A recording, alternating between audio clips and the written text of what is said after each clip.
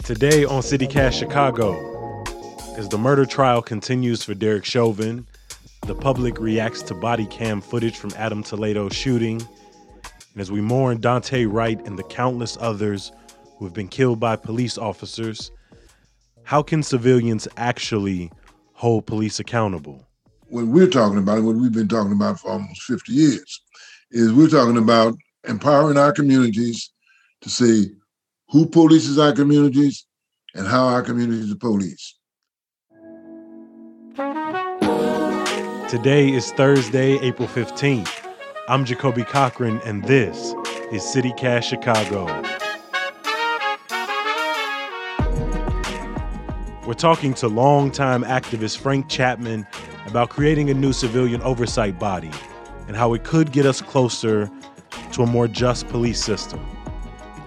But first, a little bit of news, y'all.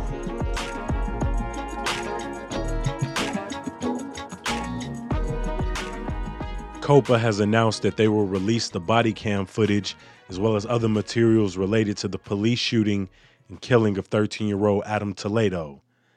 The family saw it earlier this week. The mayor said she has seen it. And today, unfortunately, the rest of the city can. Pre-construction for the Obama Presidential Center began in Jackson Park Wednesday. $200 million public dollars will be spent ahead of the official groundbreaking on roads, utility lines, and parks in the surrounding area. But hold on. The Obama Community Benefits Agreement Coalition is still calling on the President's Foundation to guarantee employment, housing, and sustainability efforts for residents in the Woodlawn and South Shore neighborhoods. Some good news. La Vieta Park in Little Village is getting a community farm. You heard me, not a garden, but a farm.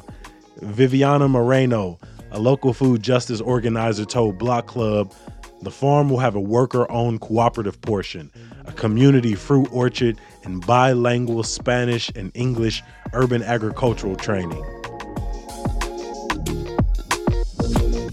That's your quick news for Thursday, April 15th. Remember, sign up for our daily newsletter at citycast.fm/Chicago. Stick around.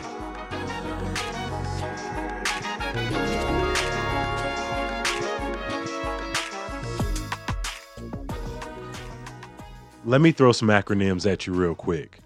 CPAC, that's the Civilian Police Accountability Council, and GAPA, that's the Grassroots Alliance for Police Accountability. These are two major coalitions who have been pushing for civilian oversight of Chicago police. They recently joined forces to create what they're calling the People's Ordinance.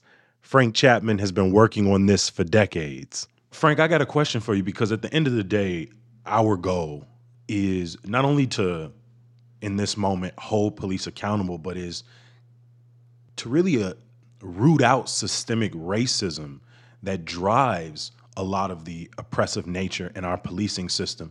How does a civilian oversight committee get to the heart of not only police accountability, but systemic racism? How is that going to change my interaction on the street?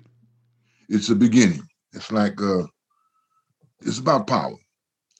We have to have the power to make the changes that we want. As long as we don't have the power to make these changes, then this behavior will continue.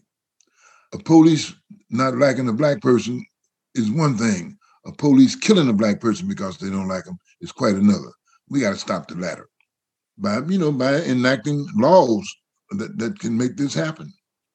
So this is a step in that direction.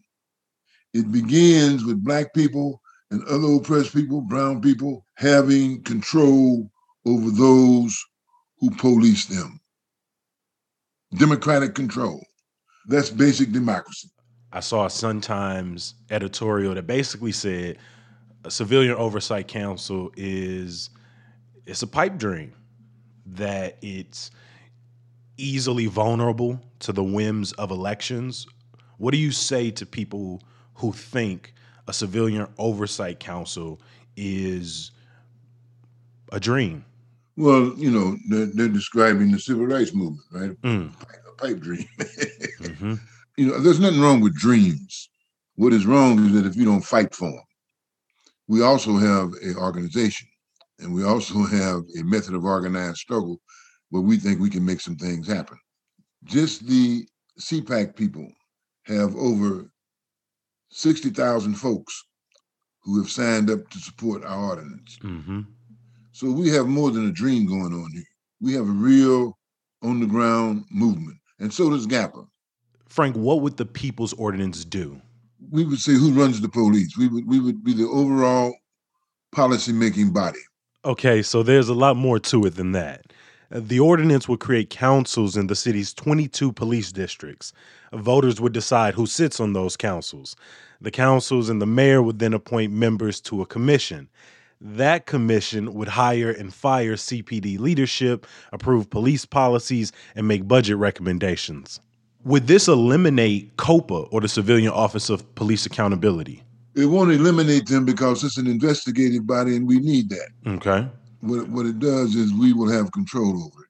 We will make the appointments.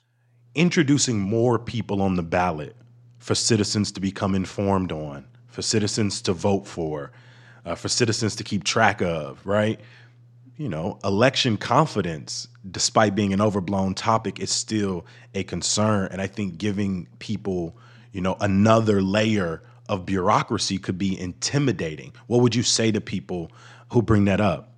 Well, I would say that these people are misreading the democratic process here. These are people in the community voting for people in their community. They're voting for people that they already know. Ain't nothing like that going on around the question of police. And, people will have to campaign. They will have to convince folks to vote for them and so forth and so on. But it's going to be hard to deceive the people if you're coming out of the same community. The mayor said that she'd get an ordinance out to the people within the first 100 days. We both know it didn't happen. And yet we're hearing that we might get a semblance of something over the next couple of weeks. What do you expect that to look like, even if you expect it to come out at all? Well, we have a semblance of something now. All she needs to do is support it. That's what the people want. Now, if she's deciding to go against what the people want, she would do so at her own peril. We're not going to lose this fight. We're the same people now. We're the same people that got the Superintendent McCarthy fired. We're the same people that retired Anita Alvarez. We're the same people that had Rahm Emanuel take his hat out of the ring in the last mayoral elections. So, it ain't like we don't have no track record. Frank said, you better recognize we ain't going nowhere. And that's one of the things I want to ask before I let you out the door. You've been in this fight for, 50 plus years. And yet the wave of young activists across the city of Chicago is as vibrant as we've ever seen.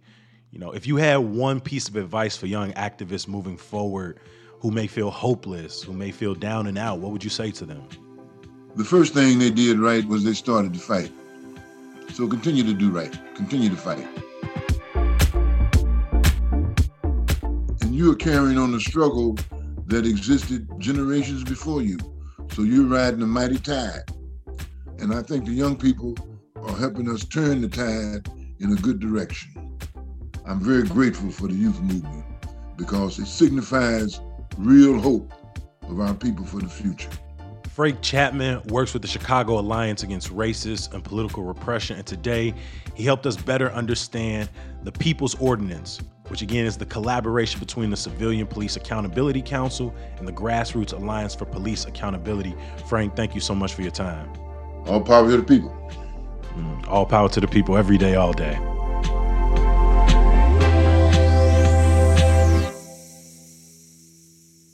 The City Council's Public Safety Committee is set to meet tomorrow, but once again, it looks like police oversight will not be on the agenda.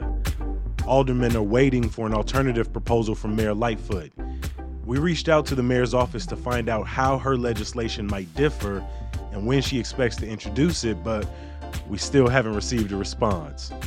On Saturday, Frank and others are hosting a virtual briefing on the People's Ordinance. You can find a link in the show notes.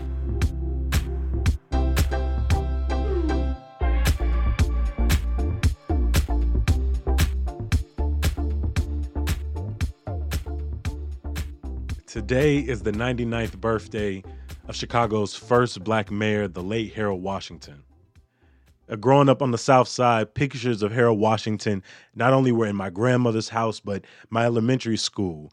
By high school, my teachers had me reciting his original orations. We continue to celebrate the legacy of Harold Washington across the city, his ability to build community and coalitions, his perseverance, and ultimately his untimely passing. David Axelrod ran Washington's re-election campaign back in 1987. He told me running Harold's campaign and then Obama's for president were like bookends. Listen to this story David told me about the night he won re-election. We ended up winning by 80,000 votes, and we were sitting in the mayor's office the day after the election, and everybody was happy, and Harold said, "Hey, what percentage of the white vote did we get?" Someone said 21%, but that's really good because last primary you only got 8% of the white vote. And Harold said, I'd like to think I've been a great mayor for everybody in the city. I probably spent 75% of my time in white neighborhoods. We got 21% and we're happy about that. And he just kind of smiled sort of wanly and he said, "Ain't it a bitch to be a black man in the land of the free and the home of the brave?"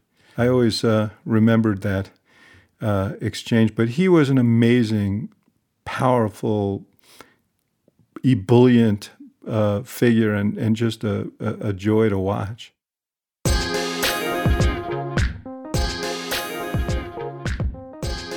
That was David Axelrod talking about Harold Washington. The full interview with David will be next Monday.